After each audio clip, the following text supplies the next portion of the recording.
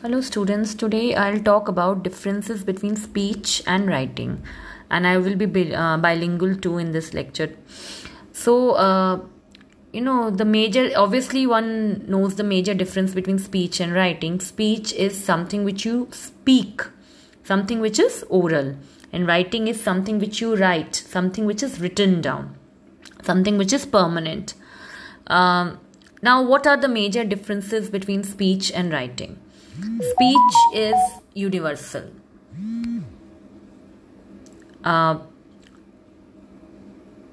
Universal means speech is spoken by everybody.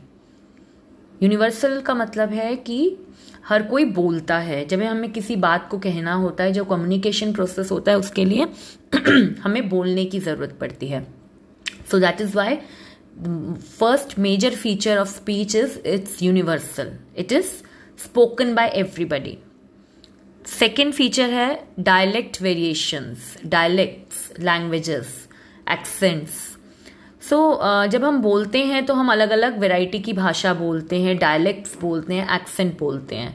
For example, if you're a Punjabi, you speak Punjabi at home, but you also speak English, you also speak Hindi in a country like India.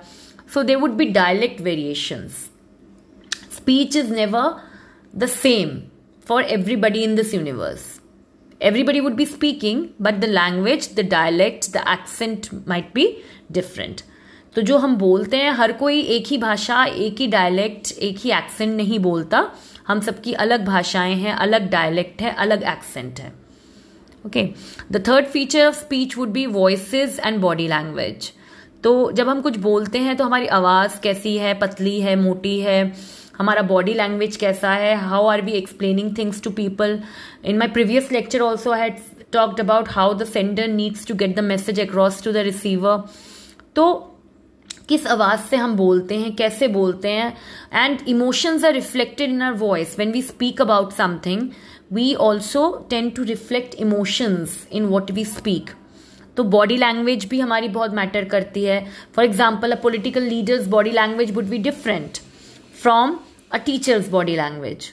When a teacher speaks to you people, that teacher's body language would be very very different from a political leader who would be speaking in a rally. तो body language भी अलग होती है और voice भी, voice modulation वगैरह बहुत अलग होता है.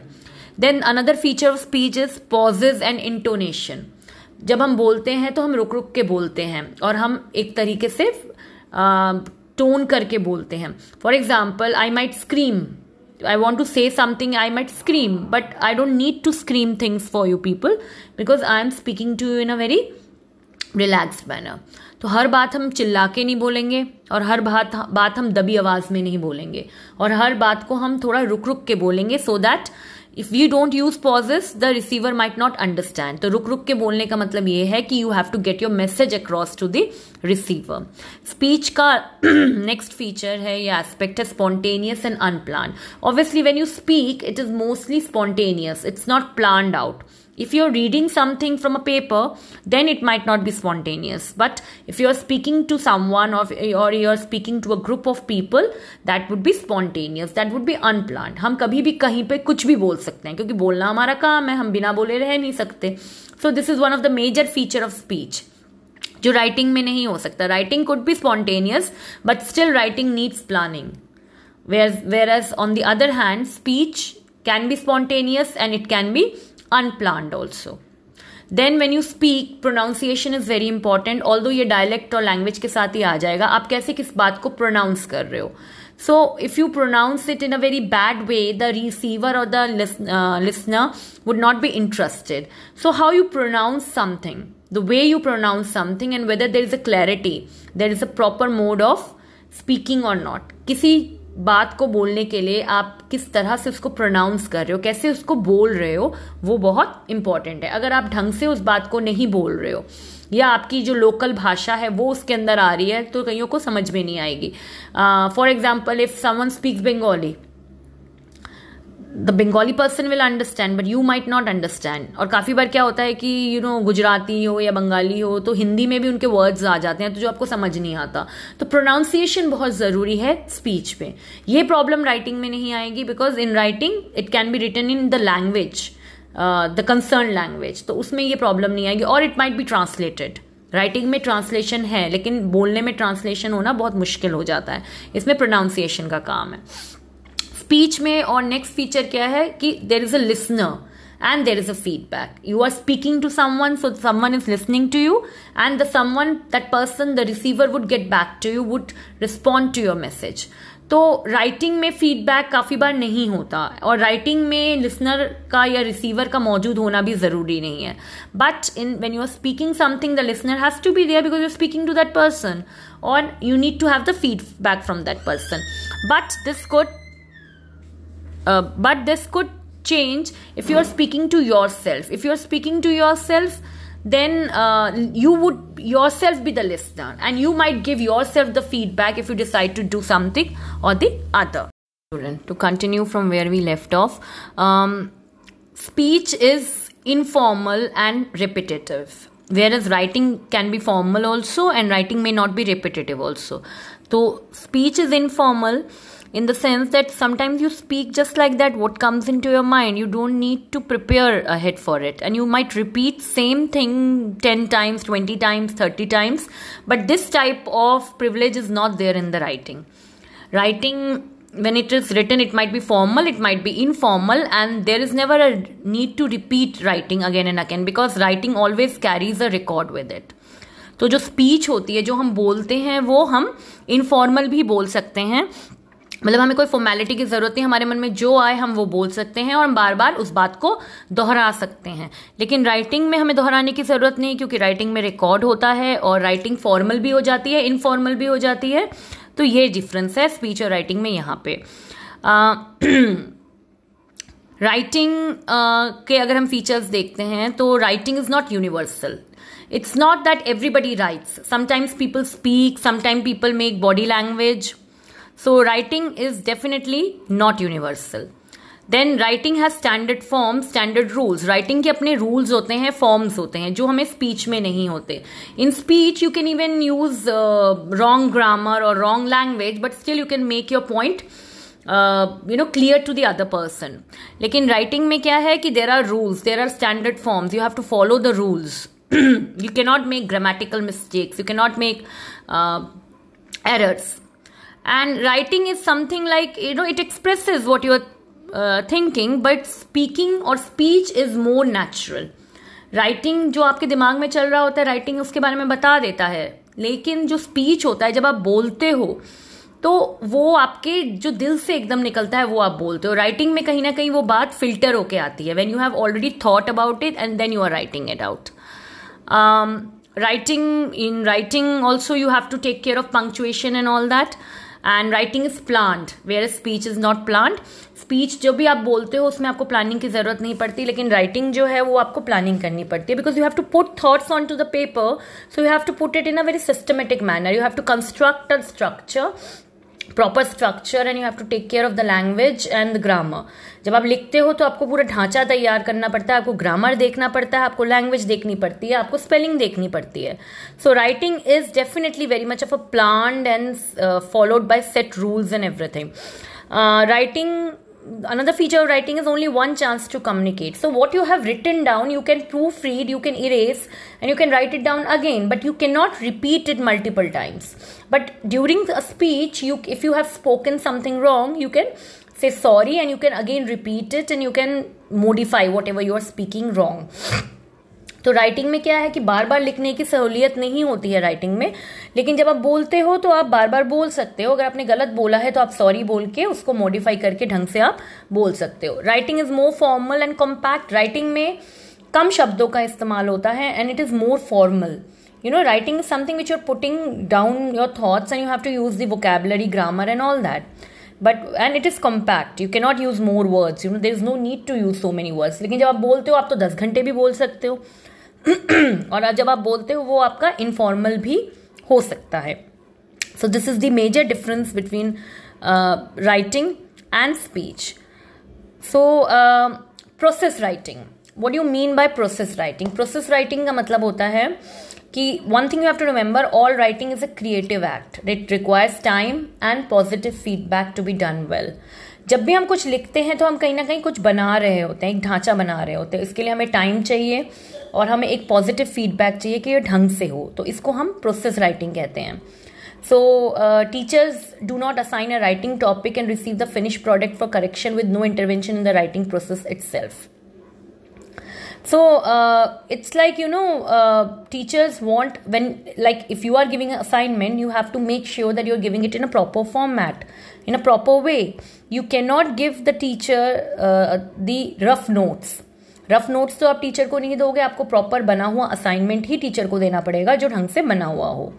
सो प्रोसेस राइटिंग का क्या मतलब है? This is the process writing when you have crossed all the stages of writing and you have written it in a very systematic manner. Process writing की हमें जरूरत क्या है? We need to address the needs of a society and teachers also must prepare students for the challenges of today's world.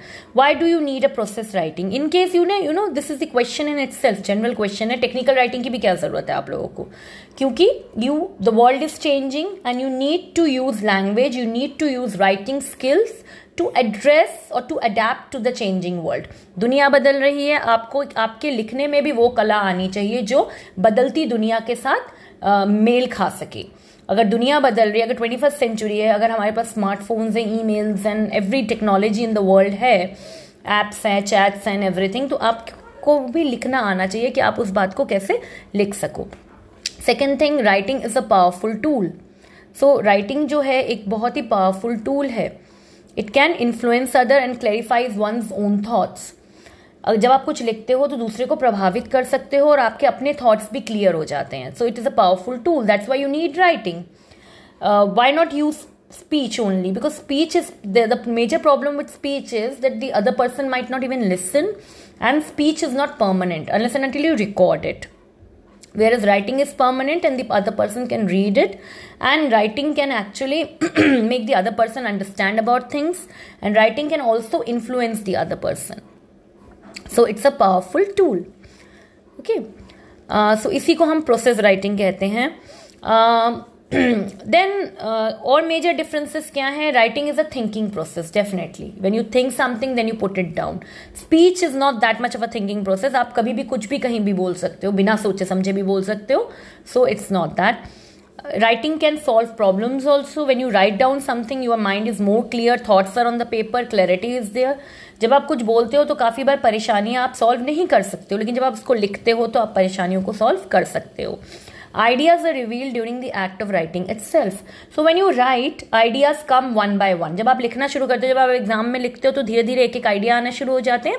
So writing is something of a tool. ये अपने आप से एक वेपन है कि आपको आइडियाज अपने आप आएंगे। लेकिन जब आप कुछ बोलते हो तो काफी बार क्या होता है कि your mind is somewhere else and you are thinking about something else and your audience is some very different people, so you don't know sometimes what you are actually speaking. तो आइडियाज इतनी जल्दी, जब आप बोलते हो ideas इतनी जल्दी नहीं आएंगे, क्योंकि एक तो कॉन्शियस भी हो जाते हो कि लोग आपको सुन रहे हैं। So that is the major difference between speech and writing over here. Now writing process, although I had done this in my class, in the beginning classes also, कि writing का क्या process है, but I'll still again repeat all these processes for you people. Stages क्या हैं? Pre-writing, focusing ideas, first draft, revision, editing, publishing. I'll again repeating. क्या stages है writing process के? Pre-writing, focusing ideas, first draft, revision, editing, publishing. Stage 1, that is pre-writing. Now pre-writing is very important because there is flow of ideas and there is not always necessary to produce much of any written work. So then you have to understand how to approach the topic. Pre-writing का मतलब होता है कि जब topic आपको मिला है तो आपको ये सोचना है कि इस टॉपिक के बारे में आपको क्या लिखना है। आप आइडियाज रफ में लिखते हो और इसमें आप आइडियाज हल्के हल्के शॉर्ट फॉर्म में लिख सकते हो। There is no need to construct them into sentences. तो इसको हम प्री राइटिंग कहते हैं। प्री राइटिंग की काफी एग्जाम्पल्स आप देख सकते हो। मैगजीन्स, न्यूज़पेपर्स, पीरियोडिकल्स में भी आपने काफी कुछ छोटे छोटे टॉपिक्स में ऐसी राइटिंग्स होती हैं, या इंटरव्यूज हो गया, या एक्सपीरियंसेस हो गया, या ड्रीम्स हो गई, मेमोरीज होती है। जब इंसान अपने सपनों के बारे में लिखता है या मेमोरीज के बारे में लिखता है, when you respond to a particular book you have read, और when you respond to a particular TV programme you have watched, जब आप कोई रिसर्च करते हो या अपनी कल्पना शक्ति से कुछ लिखते हो, इमेजिनेशन, तो ये सारे टॉपिक्स आपके प्री राइटिंग के स्टेजेस में आ जाते हैं। प्री राइटिंग की एक्टिविटीज क्या हैं? Pre writing activities are free writing, FREE, free writing, journaling, image streaming, lists, visualization, brainstorming. I have been providing you the notes also, people, so you can cross check with it. What I am reading is from the notes itself. So pre-writing की क्या activities हैं? Free writing, journaling, image streaming, list, visualizing and brainstorming. So इसमें क्या होता है कि it's like you want to know what your audience want to know about your topic. I have given you the topic of corona, तो corona virus. So आपका audience, आपके readers क्या topic में पढ़ना चाहेंगे? So you have to write according to them. Then how you arrange your information? आप कैसे अपनी information को arrange करते हो? What are the main ideas you want to present? So वो सारा rough work में आप what are the ideas which you want to present? What details you want to add? What type of a good title you want to give to your article? And how you end? So एक proper introduction, एक proper conclusion और एक proper title is very much of a necessary. So all these things you do here. Okay. That would be done in pre-writing itself. Then in stage 2 you would be focusing. That means you would focus on the topic, you would try to understand whether it's coherent. Topic को ढंग से पढ़ोगे, क्या सही है नहीं है, ढंग से लिंक्स बन रहे हैं कि नहीं, कुछ एक्स्ट्रा इन्फॉर्मेशन तो आपने दे नहीं दी. तो that is your stage 2 focusing. Okay. Then next stage is revision. जब आपने लिख लिया है उसको, so you have to see how you can improve the writing. You can look at your writing from a different point of view. कुछ और आपको उसमें डालना है, ऐड करना है, किसी और का पॉइंट ऑफ व्यू डालना है. You would try to make each and every sentence clear, interesting, जो convincing हो, informative हो. हर एक sentence को clear और जो ढंग से आपने लिखा हुआ हो, जिससे इंसान को पता चले. रिविजन में ये मतलब नहीं है कि आप स्पेलिंग को ठीक करो और हो गया revision. Revision is something else. When you think that जो आपने लिखा है वो सिस्टमेटिक है कि नहीं. And you should be your own critic. आपको पता होना चाहिए कि आपने गलत भी लिखा हुआ हो सकता है, तो आपको उसको ठीक करना है. And you have to understand that other people will be reading. It's not for you only. So what are the activities or what are the problems or errors you have done? तो ये चीज़ आपको देखनी है.